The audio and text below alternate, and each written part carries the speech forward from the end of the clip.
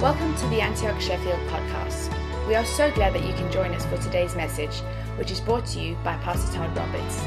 For more information about Antioch Sheffield, head to our website at antiochsheffield.org.uk. So, today we are continuing in our autumn series, which is a series that we're calling Disciple, which is exploring and talking about what it means to be a disciple of Jesus.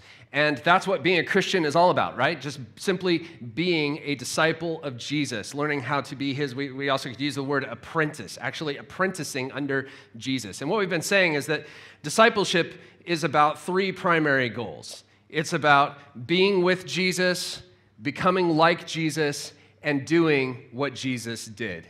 Being with Jesus, becoming like Jesus, and doing what Jesus did. And over the last several weeks, we've been exploring what each of those things means. And one of the things we've been saying is that in order to be with Jesus, to become like him, and to do what he did, we've got to embrace the practices, the lifestyles, the habits of Jesus. Sometimes in the church, we call these spiritual disciplines. And when we embrace these, what the net effect of them is that we begin to become like him. We begin to simply enjoy his presence like we were just singing about. We begin to do the things that he did. And so we've been just going through some of the habits of Jesus, things like prayer, things like worship, things like community, things like Sabbath. And last week we talked about fasting. And today what I want to talk about is the practice of Scripture. The practice of Scripture. Now, what does that mean? Well, I define it this way. The practice of Scripture is the lifelong study and application of Scripture to our lives. Pretty basic, right? The lifelong study and application of Scripture to our lives. But I'm aware that in this room, when I bring up the Bible, we've got a whole range of responses when it comes to the Bible. Some of you, in fact, many of you, I'm sure, in this room, you love the Bible. You have found it to be an indispensable treasure in your life. You believe it's the inerrant Word of God. But then there's others that might think, well, the Bible, it's a good book. It's got lots of interesting history. It teaches us about what ancient life was like. It's got some good moral principles and teachings that I can apply to my life. But maybe, seeing it as the Word of God, that's maybe taking it a bit further, or a bit far. And others of you might feel more kind of just disinterested in it. It's like, well, it's irrelevant, it's outdated, it's boring. The Bible doesn't really have any intersection with my life at all. Others of you might feel like you might be more skeptical. You might look at the Bible as just a book full of fairy tales. And some people might even have a really antagonistic attitude towards the gospel. They feel like it's something sinister, something dangerous, something that's used to oppress people. So wherever you are on that spectrum, whether you're here in the building or whether you're watching online, we're so glad that you're here. And today I want to talk about the practice of Scripture, quite simply because Jesus embraced the practice of Scripture in his life. Jesus lived his life formed by and shaped by Scripture. And we know that just because that's how Jewish culture was at that time. And we know that because of what we see in the Scriptures and what the Gospels tell us. And so today I want to take some time to look at what we see about the practice of Scripture as we read through the Gospels. And when I say Scriptures, I should say that when we talk about Jesus studying the Scriptures, we're talking about what we know as the Old Testament because, of course, the New Testament hadn't been written yet. So Jesus' life was formed and shaped by the Old Testament Scriptures. Now, it was such a significant aspect of life in first century Jewish life that boys ages 4 to 12 were intentionally studying the Scriptures, and in fact, especially the first 5 books, what's known as the Torah. The first 5 books of the Bible: Genesis, Exodus, Leviticus, Numbers, Deuteronomy. Jewish people know that as the Torah. And so these boys, starting at age 4, they would begin to study the Torah. and it was a bit more intense than your average Sunday school. By age 12, most Jewish children had memorized the Torah. Imagine that, memorizing the first 5 books of the Bible. This is why when we read that account in Luke about Jesus being taken to Jerusalem and going up to the temple with his parents, and then, his parents leave to head back to Bethlehem or to Nazareth where they're from, and they realize, oh, Jesus isn't with them, and they go back and they find Jesus, and he's at the temple, and he's asking the religious leaders questions, and he's dialoguing with them, and he's more than able to hold his own at age 12, in part because this intense devotion to learning the Torah from such an early age. After that, from ages 12 to 18, they go on. They continue studying books, the Psalms and the historical books and the prophets. And by the time they reach 18, they have been thoroughly immersed in the scriptures in these formative years of their lives, and they have a deep knowledge of and awareness and understanding of the scriptures. But if you think about it, that's kind of interesting because this is obviously centuries before the printing press, right? So these people, they didn't have copies of the Bible or copies of the Torah on their shelves. All copies of Scripture were done by hand by scribes. They would meticulously write it out, and they were very slow to be copied, and they were very expensive. In fact, scholars estimate that a copy of the Torah scrolls, so the first 5 books of the Bible, would cost the equivalent of 75,000 pounds today. Now, as you can imagine, most families did not have those kinds of resources laying around to spend 75,000 pounds on books. And so what did they do? Well, communities and the little villages, they would pool all their resources together, and they would save up over time. And together, they would buy a community copy of the Torah. And it would stay there in the synagogue, and during the day, they would pull it out. And what they would do is every week, there's a portion of the Torah reading that they would look at. And they would have it out during the day, and people could come in. They could read it for themselves. They could memorize it. They could study it. Schools of children would come in. Together, they would be trained in it and memorize it. And they would be looking at it all week until Saturday rolled around, the Sabbath service. Then they would have it read to them, and then there would be a message on it. There'd be a sermon on it. So they were effectively doing the Bible in a year as a community. And the Jewish community has been doing this for centuries. This has been going on for a very long time. And you know that story in Luke 4 where Jesus, at the very beginning of his ministry, he reads from Isaiah 61. Remember that story? He says, "The Spirit of the Lord is on me because the Lord has anointed me to bring good news to the poor, set free the captives." A lot of people think what was happening at that point was that just happened to be the Torah reading for the week, that the scripture reading for the week. And Jesus was the reader, and he goes up and he reads that passage. And suddenly, the Spirit of God falls in the room, and he says, "Today, in your presence, this passage has been fulfilled," and launches his ministry. So this is the world that Jesus was raised in. This is the world that he was immersed in. It was a world where he was immersed in Scripture, formed by Scripture, shaped by it. And you can see this in his teaching. And so when we look through the Gospels, we see Scripture is all over the place. So we've got a few statistics here. 10% of Jesus' recorded words. There's about 1,800 verses that are recording what Jesus actually said. About 10% of those are Old Testament quotes or allusions. He quoted from 14 different books of the Old Testament. All 5 books of the Torah, the Psalms, and 8 of the prophets.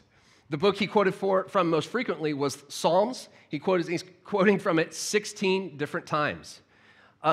Jesus responded with the phrase, "It is written," 17 times. And the other interesting thing is if you read about how Jesus recounts the Old Testament, you see that he's affirming it as factual. You see that he's affirming the events that took place that the Old Testament tells us about, including the ones that people tend to be skeptical about. Adam and Eve, Cain and Abel, the flood, Jonah and the whale. He talks about it as if it's factually true.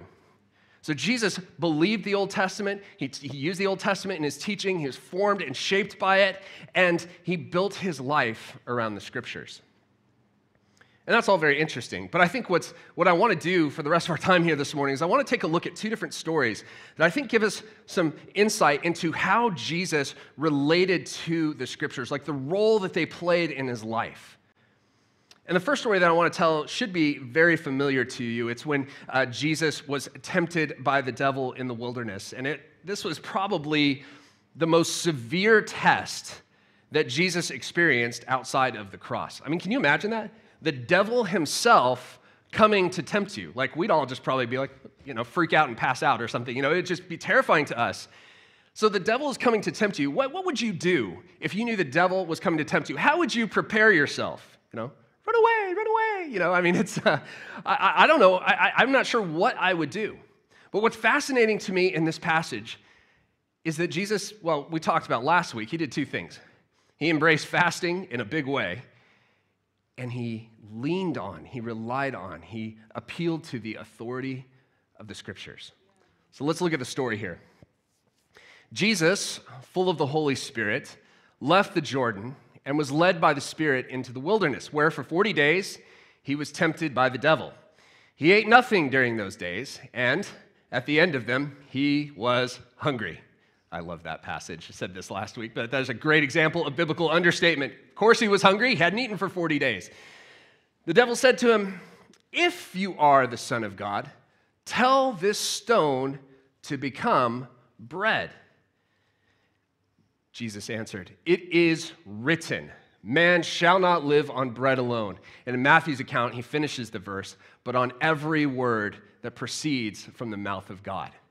That's a quote from Deuteronomy 8:3. And what's happening here is the devil is trying to get Jesus. He's tempting him to satisfy his appetite, to satisfy his hunger by using his power to do this miracle. Now, I think this was no empty temptation. I think Jesus could have done this, but Jesus knew that would be an illegitimate use of his power. Remember, that's what we talked about this last week, that our appetites often tempt us to get things that are legitimately, that's right for us to want, but try to get us to get them in illegitimate ways.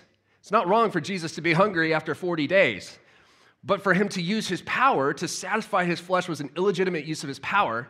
And so he's, what do you do in that situation? He thinks, well, the Word of God says, I need the words of God more than the bread that I might be able to create for myself. So then the devil tries another tactic. The devil led him up to a high place and showed him in an instant all the kingdoms of the world. And he said to him, "I will give you all their authority and splendor. It has been given to me, and I can give it to anyone I want to. If you worship me, it will all be yours." And Jesus responded to him, "It is written, worship the Lord your God and serve him only." That's a quote from Deuteronomy 6:13. See, the devil, again, he's trying to get him to take a shortcut to his destiny. Jesus is the Savior of the world. He is the King of Kings. In many ways, this is exactly where Jesus will one day end up. But the devil's saying, hey, if you just worship me, you can take a shortcut to this. And this temptation, it was a real temptation because there's no cross in this scenario. And so Jesus goes back to the Word of God again, and he says, worship the Lord your God and serve him only. In other words, devil, there's nothing, the Bible says there's nothing you can offer me that is going to cause me to worship you, because there is only one worthy of worship. It's the Father. And then we get to the third temptation. And I think this one is especially interesting because it's like the devil figures out, oh, Jesus keeps quoting the scripture back to me. Well, two can play at that game. I'll quote the scripture to him. Now, this is an interesting thought. Did you know that the devil knows the Bible? He knows it really well. He doesn't like it. He doesn't believe in it, but he knows it, and he wants to use it to twist and manipulate God's word to cause us to actually be separated from God. You see, there's a lot of people that know the Bible really, really well, but are actually enemies of God because the Bible has somehow been corrupted or twisted and from its true meaning. So let's look at the story here. It says, the devil, next verse. Oh, no, this is it. Sorry, you're right. The devil led him to Jerusalem and had him stand on the highest point of the temple. If you are the Son of God, he said. He's questioning his identity all the time, hammering on that. Throw yourself down from here, for it is written, and he quotes Psalm 91 here, he will command his angels concerning you to guard you carefully. They will lift you up in their hands so that you will not strike your foot against a stone. Now, this is one of the messianic prophecies. Of course, Jesus would have known this, and the devil is using it and saying, hey, this is the promise concerning you. God is going to protect you. Jesus answers, it is said, do not put the Lord your God to the test. That's a quote from Deuteronomy 6:16. Jesus knows that this temptation, Jesus knows that what the devil's doing is he's taking a legitimate promise that he's given it, and it's a misapplication. What he's trying to tempt Jesus to do is a misapplication of what this scripture is promising. He knows that actually the greater truth in this scenario is to not put God to the test. And we actually know that God does fulfill that promise because every time, as you read through the Gospels, his enemies try to harm Jesus, they can't do it until the appointed hour when he goes to the cross. God does protect him. He does fulfill that promise, but it's not going to fulfill it by Jesus, jumping off a high building and expecting gravity to not take its natural course. So I think this is really important for us to understand because if the devil tried to twist the scriptures to manipulate Jesus into disobedience, he is certainly going to try to do the same thing with us. And that's why it's important for us to not just know the scriptures, to be familiar with them on a casual basis, but to have the Holy Spirit to help us apply the scriptures. We need to not just read and kind of process it on our own. We need the help of the Holy Spirit to help us to interpret it, to help us know how to apply it. When there's truth that is held in tension, which one are we doing in this scenario? God, what do you want me to do here? We need the Holy Spirit to help us. But the main thing I want you to get from this story is that Jesus turned to Scripture to refute temptation. And this is the great thing about Scripture. It is a refuge for us. It's a source of strength. When you're experiencing temptation, whether your temptation is towards anger or lust, or whether it's towards fear or anxiety, or whatever it is that you're dealing with, the Scriptures are a place that we can go to. It's a firm foundation. It's a solid rock that we can stand on.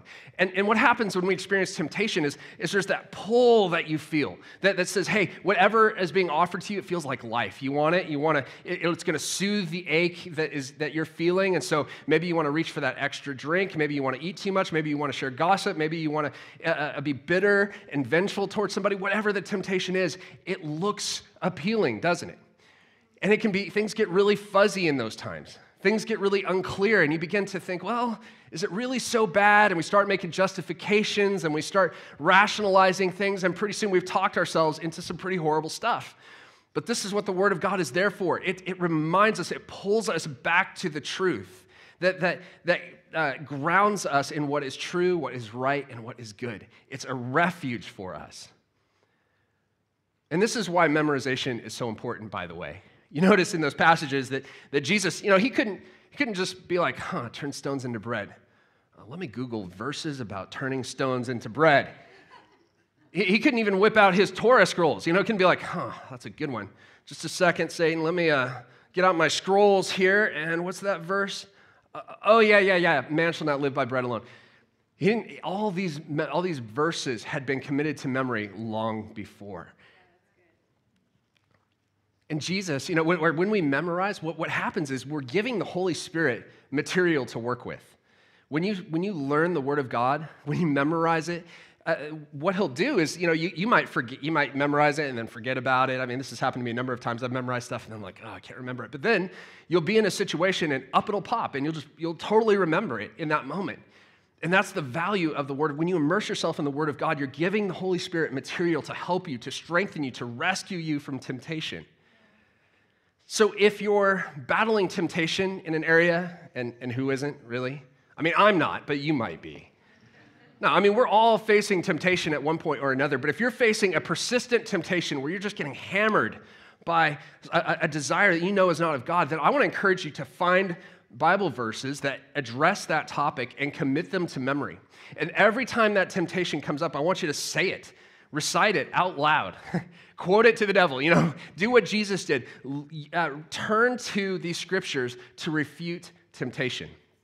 One example of this is Joe Ewan. He's a board member of our church and longtime pastor from Scotland. He's been here and preached on a few occasions. He, for a long time, struggled with anger and just couldn't seem to kick it. And so finally, he decided, I need more of the word in me. And so he memorized Psalm 37:8, which says, "Stop being angry, turn from your rage, do not lose your temper, it only leads to harm."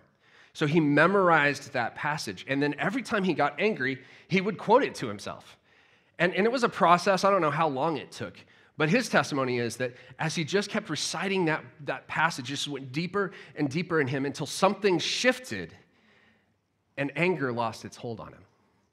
So I want to encourage you to turn to the Word of God in places of temptation, in places of weakness. The Word of God is a solid ground for you to stand on. It's a refuge for you. So let's look at another story. This comes from the Gospel of Matthew, and it tells in chapter 22, we're told about a theological debate that Jesus had with some of his opponents, the Sadducees. And the Sadducees were an influential Jewish sect. Think of them as like a political party. And some of their major party platforms were that they didn't believe in the afterlife, and they didn't believe in the existence of spirits. And they knew that Jesus did believe in those things, and they thought they had an irrefutable argument to shut Jesus down. And they thought they would go and shut down this little upstart rabbi, you know? And so they come to him, and he tells us a story starting in verse 23. It says, "That same day, the Sadducees, who say there is no resurrection, came to him with a question. 'Teacher,' they said, 'Moses told us that if a man dies without having children, his brother must marry the widow and raise up offspring for him.'" This is the paradigm that they're operating off of. So like, it says this in the Torah, Jesus, remember this? And then they carry on with this crazy, ridiculous hypothetical. Here they go. "Now, Jesus, there were 7 brothers among us. The first one married and died, and since he had no children, he left his wife to his brother. The same thing happened to the second and third brother, right on down to the 7th. Finally, the woman died. And then, at the resurrection, whose wife will she be out of the 7, since all of them were married to her?" And I can just see them being like, "Oh yeah, we got him now, high five, yeah, burn, we got you, Jesus, mic drop." Not a good idea to try to convince God that there's no afterlife. I don't think they really knew who they were dealing with there. So Jesus responds to them, and he says, "You are in error because you do not know the Scriptures or the power of God." Ouch, that's a harsh thing to say to guys who had spent their formative years memorizing the Old Testament. Can you imagine telling those guys, you don't get it, you don't know the Scriptures? Jesus is saying to them that, well, yeah, they may be able to recite the Scriptures. He's saying you don't really know it. You don't understand the Scriptures or the power of God. Otherwise, you wouldn't be asking me this ridiculous question. So Jesus gives them a one-word or one-sentence response to their question. He says, "At the resurrection, people will neither marry nor be given in marriage. They will be like the angels in heaven." Now, this is a whole sermon right here, and I don't want to get too hung up on this passage, but what Jesus is saying is, guys, you don't understand what the Scriptures are really teaching. If you understood, then you wouldn't even be asking this question, because in heaven, it doesn't work that way. In heaven, we're beyond marriage. We become like the angels. This is not a relevant question for you to be asking. And then he continues and he says this, "But about the resurrection of the dead, have you not read what God said to you? 'I am the God of Abraham, the God of Isaac, and the God of Jacob.' He is not the God of the dead, but of the living." And when the crowds heard this, they were astonished at his teaching. Now, the crowds were astonished, but for most of us, we're like, huh? We're more confused because we don't really get the context of what's happening here. But you got to understand, Jesus is talking to deeply devoted Jews that knew their Scripture really, really well. And what he's saying to them is that God is the God of the living. In other words, God didn't say to them, I was the God of Abraham. I was the God of Isaac. I was the God of Jacob. He's saying, I am the God of Abraham, Isaac, and Jacob. In other words, they're not dead, or they may be dead, but they're alive and well in me. They are alive and well. The afterlife totally exists. Otherwise, God wouldn't put it this way. He wouldn't have introduced himself this way. But there's something here that I want you to notice that I think is a real key for how Jesus wants us, how he read the scripture and how he wants us to read the scripture. If you go back to it, it says this. Notice the assumption that he makes about how they should read this. He says, but about the resurrection of the dead, have you not read what God said to you? Now, hold on a second. That's a really confusing statement for Jesus to make. That's a really confusing statement because Jesus is actually, this whole story here is referring back to Exodus, when Moses is at the burning bush. And Moses is asking God, God appears to him in the burning bush, and God commissions him to go back to Egypt to bring his people out of Egypt. And Moses says, well, who should I tell them has sent me? And God says, I am. And he says, I am. What does that mean? And he said, I am the God of Abraham, Isaac, and Jacob. This is the story that Jesus is referring to, and yet he seems to expect the Sadducees to receive this as a personal word to them. That's so strange. Like, this is a conversation that happened thousands of years before. And yet Jesus is saying, this is what God said to you. So what's my point here? My point is that Jesus was saying that these guys, saying that when you read the Bible, you've got to read it as God's personal word to you.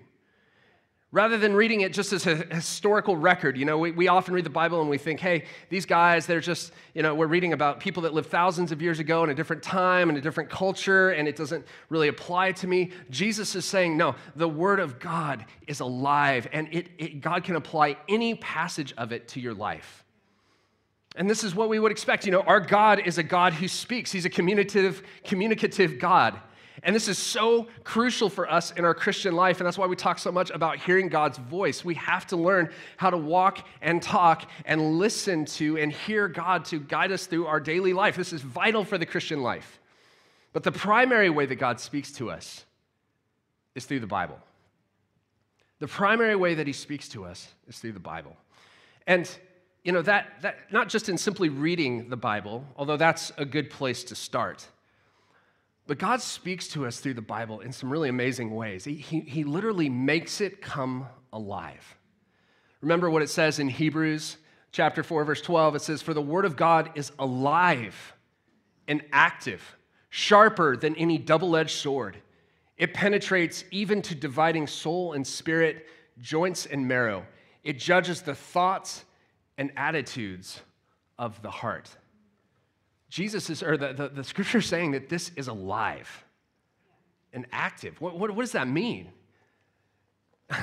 I think of like coals in a hearth. If you go and you blow on them, they glow. If there's been a fire going and it's starting to die out, and you blow on it, suddenly they glow orange, right? You see the fire inside them.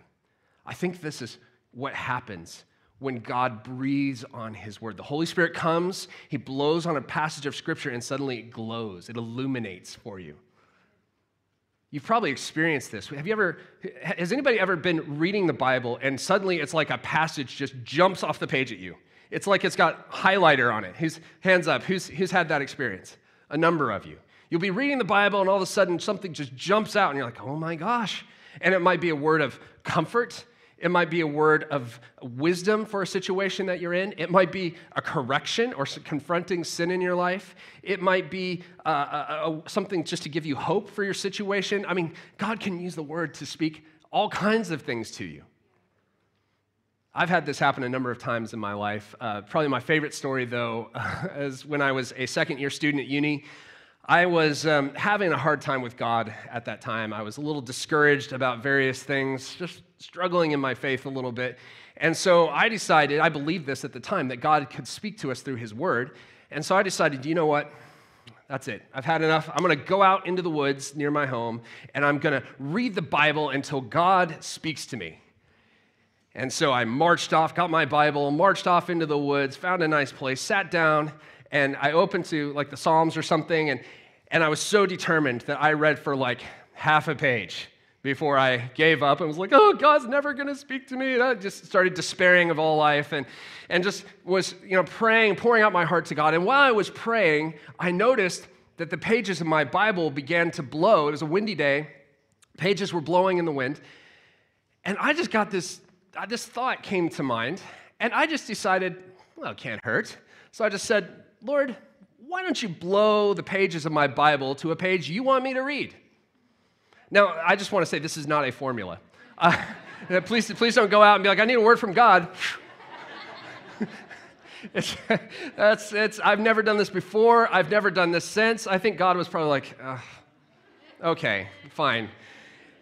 And so the pages of my Bible are blowing around, and finally I'm praying, and I notice out of the corner of my eye that the Bible has stopped blowing. It's just open now to a page, and it seems to be stable. It's not blowing anymore, even though the winds are still pretty windy. So I pick up the Bible, and I look down, and to my great disappointment, it was in the book of Ezekiel. I was like, oh. Now, I've read the book of Ezekiel before, and let's just say Ezekiel is not the most user-friendly book in the Bible. That's when somebody's new to the faith, I don't say, all right, we're going to start with Ezekiel. There's a lot of weird imagery in that book. It can be a little challenging to read. That's not like Christianity 101. And I was like, oh, probably not going to be anything here of value or worth for me in this moment. But out of just a sense of curiosity, I decided to read it anyway. And, my Bible had like 2 columns on each page, and I started on the first column, nothing. Second column, nothing. Third column, still nothing. Fourth column, I get halfway down to Ezekiel 36, verse 25, and it says this, I will sprinkle clean water on you, and you will be clean. I will remove from you your heart of stone and give you a heart of flesh. And I will put in you a new heart. And I will remove from you all your idols. And I will fill you with my spirit. And remove from you all your idols and move you to follow my laws and make you careful to keep my decrees. And it just jumped off the page at me. Because I had just been praying almost that exact same prayer. The prayer that I had been praying is like, Lord, I feel like my heart is stone, Lord. I need a soft heart. Would you change my heart? Give me a new heart, oh Lord. Would you cleanse me, Lord, from all my impurities, I've been praying these exact same things, totally ignorant of the fact that this was right out of Scripture. And yet God brought me right to the very point. And this, for me, was a promise. And he was like, I have heard your prayer. And I was so excited. And what's fascinating to me about that is that text in its original context obviously had nothing to do with me. This was written to the exiled people of Israel who were living in Babylon at the time. This was a promise for them. And yet God was taking it and applying it to my life. He's saying, hey, this is a promise for you too. And I was so excited at the time. I was like, all right, here it comes. God's I'm gonna encounter him. He's gonna give me a new heart. It's gonna be great. And one day goes by, and 2 days goes by, and nothing happened. And I was like, well, what's going on? And it actually took 18 months because with every promise that God gives you, there's a process that has to happen. That's another sermon. You can just kind of explore that one with God on your own for now. But after 18 months, I had a powerful encounter with the Holy Spirit. And I've told you that story many times, so I won't go into it this morning. But it changed my life forever. And it all started with God directing me to a spot in his word that he wanted me to just speak to me from. That's what it means when it says the word of God is alive. It's active.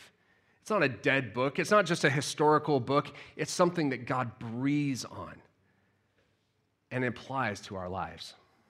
So to close today, I just want to give you 3 practical tips about how to read the scriptures based on what we've been talking about. First one we've already kind of covered, which is to come with expectation. When you open up the Bible, come with an expectant heart that God is going to speak to you, that this is the word of God. And I know that might seem simplistic or kind of childish, but Jesus said that we're to have faith like children, right? And this is just, we come to the Bible and we believe he wants to speak to us. How would we read our Bibles differently if we approached it as if it was addressed to us? Jesus presumes in this passage that we just looked at that we should hear God's voice and discover God's mind when we read our Bibles. Our reading is God's speaking. Secondly, we need to come with humility. And the way I see it, this is all about the posture, the attitude that you take towards Scripture. And the way I see it, there's three different attitudes that we can have towards the Bible, three different postures we can take towards it. First, we can put ourselves above it. We can evaluate it based on our own reasoning and our own logic. We can evaluate it instead of letting it evaluate us. We can dismiss it, we can disagree with it, we can put ourselves as an authority over it. And there's plenty of people, who know the Bible, but they refuse to submit themselves to the Bible. They think they know better than what the Bible teaches. So we're critics of the Bible. We put ourselves over it. The second posture is we kind of have it alongside us, but we hold it at a distance. We cherry pick the verses that we like. We maybe go to it as kind of like a self-help book and an advice column, but it's not something that we build our lives around. It's not something that's shaping us and forming us. But the third posture is the posture of humility, and it's when we put ourselves under it. And rather than evaluating the Bible, we let the Bible evaluate us.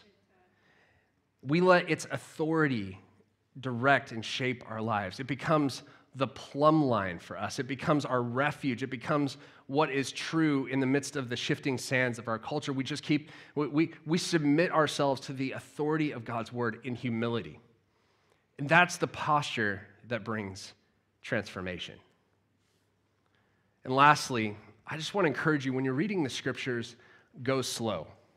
I think in our culture, we have this mindset of like, hey, I got to read through the Bible in a year. A lot of us do that. And I'm not knocking that. If that works for you, by all means, stick with it. But I think for us, we've been trained by school to we got to cover a certain amount of material and we got to be able to recite the facts. But that's not what reading the scripture is about. It's not about, the point of reading the Bible is not about getting through it. It's for it to get through to us. So go slow when you read the scriptures. If you only read one verse, but God speaks to you through it, that's a win. That's the goal, is to connect with God through the scriptures. And sometimes that'll take a little while. Sometimes I have to sit with my Bible open and read for a while before my heart kind of wakes up and I begin to connect with the Holy Spirit and he begins to illuminate his word to me. And sometimes, that takes a while. Sometimes it happens right away, but I want to encourage you to go slow. Take your time. It's like when you have a bite, you go out to an expensive meal at a restaurant and you're being served really good food. You don't just want to wolf it down really quickly. No, you want to savor it. You want to chew slowly. You want to enjoy all those flavors. So that's what we do when we're reading. We savor those words. We just read it slowly. We're kind of paying attention to what the Holy Spirit is highlighting. He might put his finger on one word. He might highlight a passage like he did for me that day. He might help just make a story come alive to you. You'll see how it applies to your life. But just read or listen as you read. And that takes slowing down. We said this before that the enemy of the Christian life a lot of times is hurry. And we want to eliminate hurry from our prayer life. We want to eliminate hurry from our reading of Scripture. So go slow. So, as followers of Jesus, we want to embrace the practice of Scripture because Jesus embraced the practice of Scripture. And of all the disciplines, there's probably none more important than this, because it's only through the Bible that we can really understand the ways of God and the truth of God. It's only through our study of the Word that we can hope to grow spiritually. So I want to encourage you, wherever you're at with the Bible, let's take a step towards it this week. Maybe it's actually just opening it up and reading it, or downloading a Bible app on your phone and reading it there, whatever you need to do to make it accessible. Something I've been using lately is just listening to the scriptures being read to me, because sometimes I don't have time to get through the reading that I do, and so sometimes it's just helpful to just hit play and let somebody read it to me. There's so many ways that we can take advantage of technology, and actually in our email this week, I'll include some different resources that you can look at to help you, because the Bible, it can be a complicated book. People are intimidated by it, and I get that, but there's so many resources out there that are really helpful in actually understanding what's going on. So I want to encourage you to take a step towards the Bible this week, to actually practice the Scripture. Maybe you need to start memorizing, like we talked about. Maybe you need to choose some scriptures that address the area of life where you're struggling with, and you need to commit them to memory. Maybe you just need to read through the Bible. I think all believers need to do that at some point, but just take it slow and ask questions and understand what you're reading. Don't just, treat it like a tick box. Or maybe you just need to slowly read through the scriptures. I mean, just real quick, my routine right now is I read a little bit from the Psalms, literally like one or two verses, a paragraph. And then I will read a little bit from an account in the Old Testament, and then I'll read a little bit from the New Testament. And I don't have to get through that in every Bible reading session I do. I read until something jumps out at me. There's so much in the Word of God. It really is alive. And if we expose ourselves to it, we're giving the Holy Spirit space to work in our lives, and it will change you and it will transform you to become like Jesus and to do the things that he does. Let me pray for you, and we'll close.